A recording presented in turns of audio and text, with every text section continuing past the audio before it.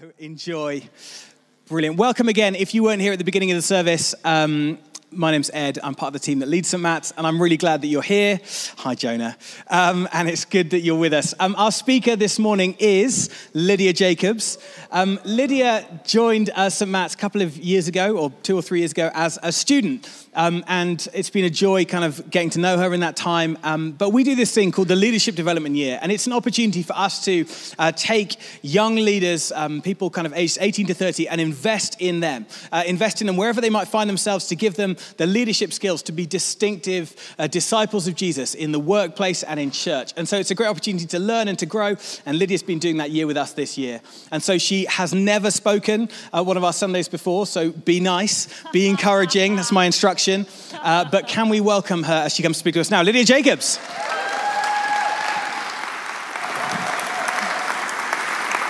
Thanks so much. I like that. Be nice. It's like a warning.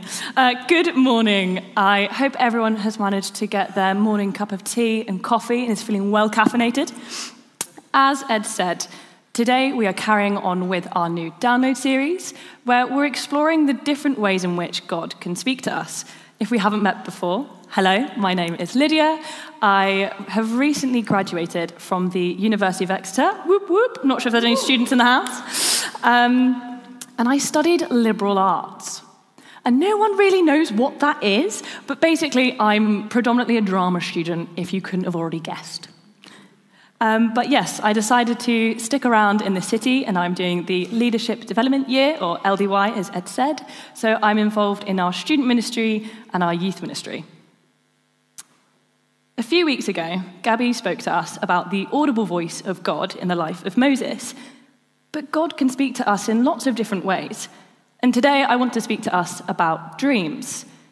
Dreams not as in future aspirations or hopes, but dreams that happen when we are asleep. I don't know about you, but when people ask me, how are you doing? How are you feeling? My response is something along the lines of, all right, good, but I'm tired. And you might be feeling the same coming in today, whether that's children waking you up super early in the morning, or late night cramming for university deadlines, or just an early commute to school or work. So my question before we begin is, how did you sleep? I don't know if you would say that you would average around 4 hours of sleep per night. In that case, I really want to pray for you. That's really tough. Maybe more of a middle ground of 6 hours. I'd say I fit into that category. Or the last few people where it's like, no, 8 hours. 8 hours plus. Don't you touch my sleep. Did you know that on average, we are asleep for a third of our lives? That is roughly 26 years asleep. That's me being asleep for longer than I've been alive. Yes, I did hear the groans out there. 26 years. That's more time than I expected. So isn't it possible that with that much time, God can speak to us when we are asleep, just as he can when we are awake? And this concept that dreams can be a way in which God can speak to us is firmly grounded in the Old Testament. In fact, prophecy, which we might be more comfortable with, and dreams were held in equal level. They were held of equal importance. A famous character in the Bible with a killer coat, which I have tried to channel with my rainbow dungarees, with someone who clearly had dreams, and it was an integral part to his life. Quick shout out to all the people wearing dungarees today. I've spotted you, I've clocked you, thank you. I have 2 much older brothers. I am the youngest and the only girl. So like Joseph, I like to claim that I am the favourite child. I'm just saying, I am my parents' lock screen, and if that's not evidence enough for you, I don't know what is. And I am also no stranger to antagonizing my brothers, as I think we have evidenced here, with me with a broom. Love that I've outed myself there as well. So we will be looking at the beginning of Joseph's life in Genesis chapter 37. So if you would open up the Bible, if you've got one, or digital age on your phones. There was a preach last year where we called the screens here a sky Bible, and I kind of want to bring that back. So we've got all bases covered.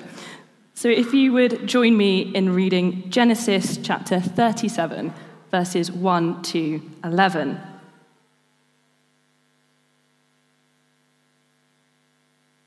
Jacob lived in the land where his father had stayed, the land of Canaan.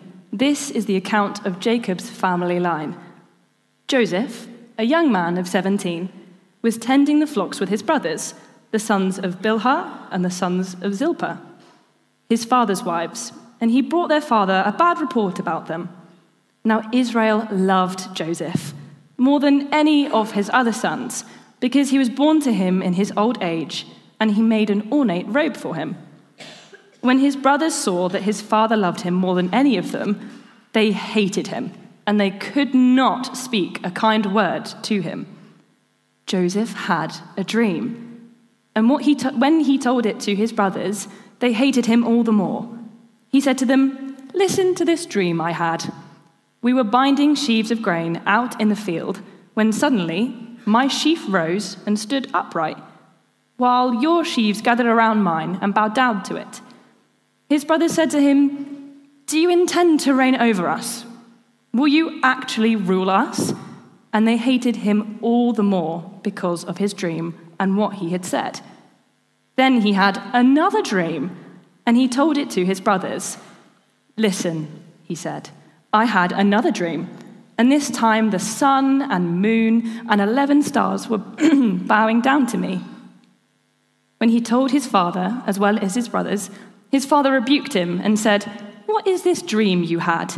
Will your mother and I and your brothers actually come and bow down to the ground before you?" His brothers were jealous of him, but his father kept the matter in mind. Shall we pray? Jesus, thank you that you are with us and for us, and that you are constantly speaking to us in both dreams and visions.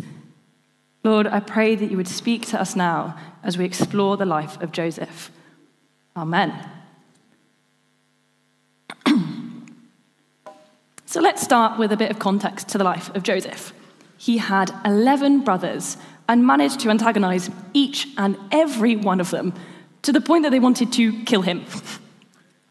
This is a story of someone who faced many hardships. He was sold into slavery, then taken to Egypt, falsely accused of being an adulteress, of adultery, and then thrown into prison. So at first glance, the fact that Joseph had dreams seems pretty insignificant to the rest of his life. And I think that might be similar for us today. We've been conditioned to disregard dreams as a way in which God can speak to us. It's easier to assume that, yes, okay, dreams may have been used in the past, but we don't expect God to use these dreams in the same way now. I tend to have a lot of dreams at night, and maybe you do too. But most of us would write that off as biochemicals happening in our brains. But what if there was more to it than that? What if these dreams were so much more important, we just haven't recognized that yet? Or maybe you don't have much experience in dreams, and you might be sitting here today writing yourself off. That's not me, I don't have dreams, I will never have dreams. But I would encourage you to be bold and ask God to reveal himself to you before you go to sleep. And if that's something you want, I think you'd be surprised with the outcome. God is a personal God, and he knows us on an intimate level, and therefore the best ways in which to communicate with us, and that could be through dreams. I am a massive bookworm and a bit of a secret nerd. And I think I'd have to claim that Percy Jackson is my favourite book series. I told Ed this, and he had no idea what that was.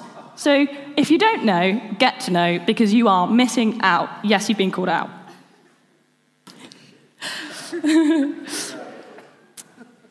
My good friend gave me a book called The Ruthless Elimination of Harry, which I thought was overhyped and tried not to take a little bit of offence when he gave it to me.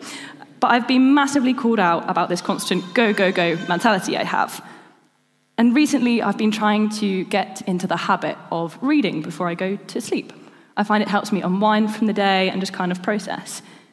Because from the moment that I wake up, pretty much to when I get back to bed, I am constantly doing something. I'm not someone that likes to sit still. I get bored very easily. So I'm constantly seeing people, going for coffee, working, reading, catching up on Netflix. But so much so to the point that I realized that I wasn't making myself available to God. I just expected him to keep up with all the things that I was doing. It would be convenient and helpful if God would speak to us literally, bluntly, didn't really need to interpret anything. So then we could actually just quickly get back to what we were doing before you actually interrupted.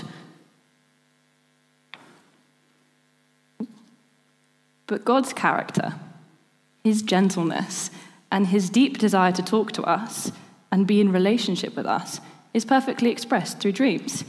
He's not in a hurry, it's just that we are. And in our dreams, God can really have our full attention. In this dreamlike state, we put down our own agendas and we are more available to what God is trying to say. We don't always realize it, but God still speaks to us in dreams today. Job chapter 33 puts it like this: "For God does speak, now one way, now another, though no one perceives it. In a dream, in a vision of the night, when deep sleep falls on people as they slumber in their beds, he will speak in their ears." God still speaks to us today, but it involves a partnership and an obedience to listen to what he's trying to say. In Genesis, we see Joseph as an arrogant young man of 17. He's clearly favored by his father, boasting about these dreams not once, but twice. The first dream is about these sheaves of grain standing upright, and the second is about the moon and stars, the 11 stars meaning his 11 brothers, bowing down to him. God gave him these dreams, and to be brutally honest, he did the wrong thing with it. He thought they were more about his status. He was more excited that he could be above his brothers and better than what God was speaking to him about, which was his calling and his leadership. Joseph thought it was about his status, but God was talking about his calling.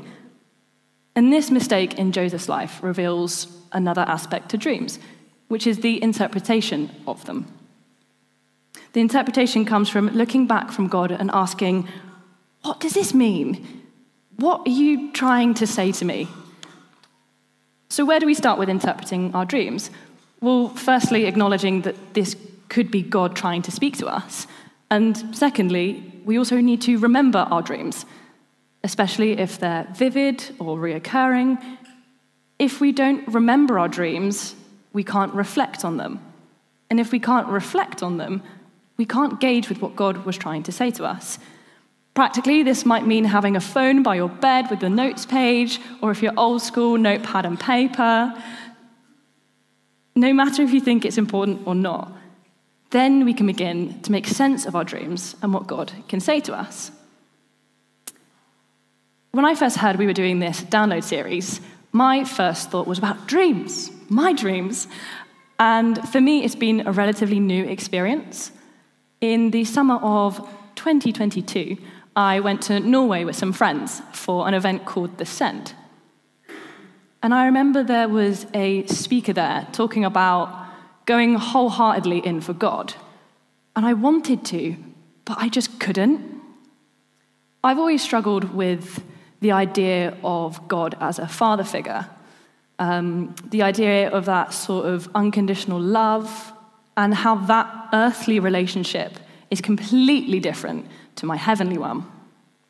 So the speaker was talking about this perfect love, and as we were worshipping, it just hit. And I remember just ugly crying on the floor, like snot everywhere, tears, mascara running, and it felt like God had taken a spear out of my heart. And he just said to me, like, I think it's time that I had this. I had an encounter with God and God's love like I had never done before. And since then, I've been having more memorable dreams. Some good, some crazy. And I know that even for my experience in some more bad dreams and scary dreams, it was a way in which God could persevere. It didn't mean that the difficult dreams for me were less difficult. It didn't mean that I was less scared at times. But I woke up and I still knew who God was. And I still knew that he was with me, and I still knew that he was for me. No matter if our dreams are good or bad, God is still God. And even when we are asleep, he is at work. If we look to the life of Joseph, it's a journey, but one common theme is his dreams and God's involvement. What God had spoken to Joseph was unsettling and scary, and ultimately led him into difficult places, such as Egypt, being sold into slavery and prison. But God was always with him and had a plan for Joseph's life. In Genesis chapter 39, verse 21, it says, "The Lord was with him. He showed him kindness and granted him favor." God didn't tell him these difficult things would happen to him, but he did show Joseph again and again that he was with him. And when we tune in to God's voice and we tune in to what he's speaking into our lives, we cannot be the same person as we were before. He changes our character. First, Joseph had dreams. Then he moved on to more of an experience in interpreting those dreams. And then finally, we see him act out his calling. But we also see a massive change in character. He is not the arrogant young boy that we first meet. He's tuned in to what God is saying. And in the end, we see that he is restored to his rightful position. He interprets Pharaoh's dreams and ultimately becomes almost like a second in command. His dreams are fulfilled as his brothers come to him and ask him for help, but don't recognize who he is. Joseph has the perfect opportunity for revenge and a "I told you so" moment. But he doesn't take it. And it might sound like a bit of a cliche, but I think we're all on a journey like Joseph. I know that I am. I thought God was an angry and unforgiving figure, but when I invited him into my life in Norway, I was not the same, and I will never be the same.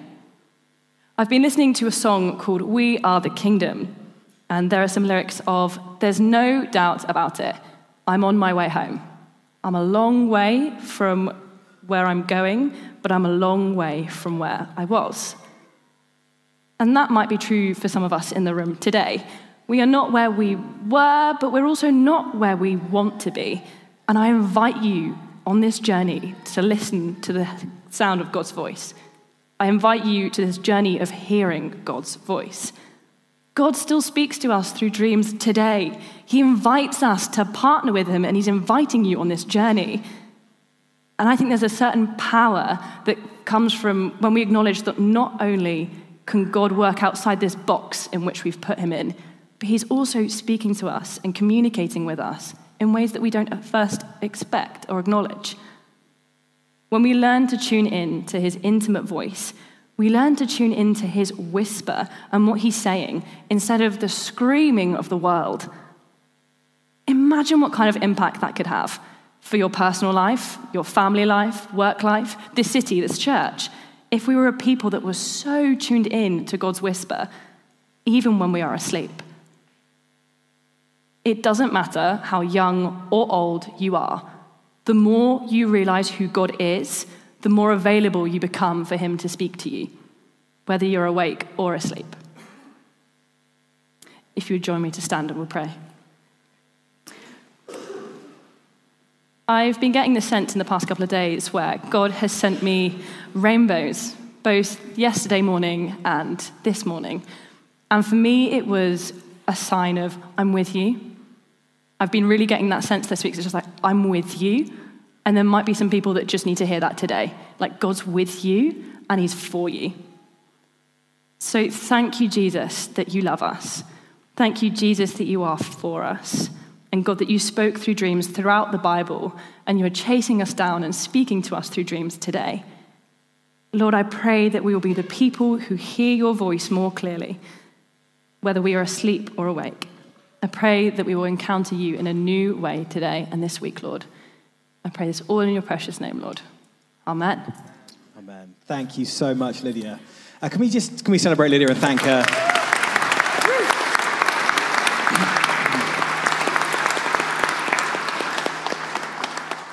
I was thinking for the response, we could just all take a nap. No, only the parents in the room really relate to that.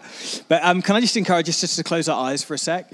Dreams are not one of those things that you can practice, but when God speaks to us, whether we're awake or asleep, there's real power. And so I'm just going to invite God to speak to us this morning. And you might never have done this before.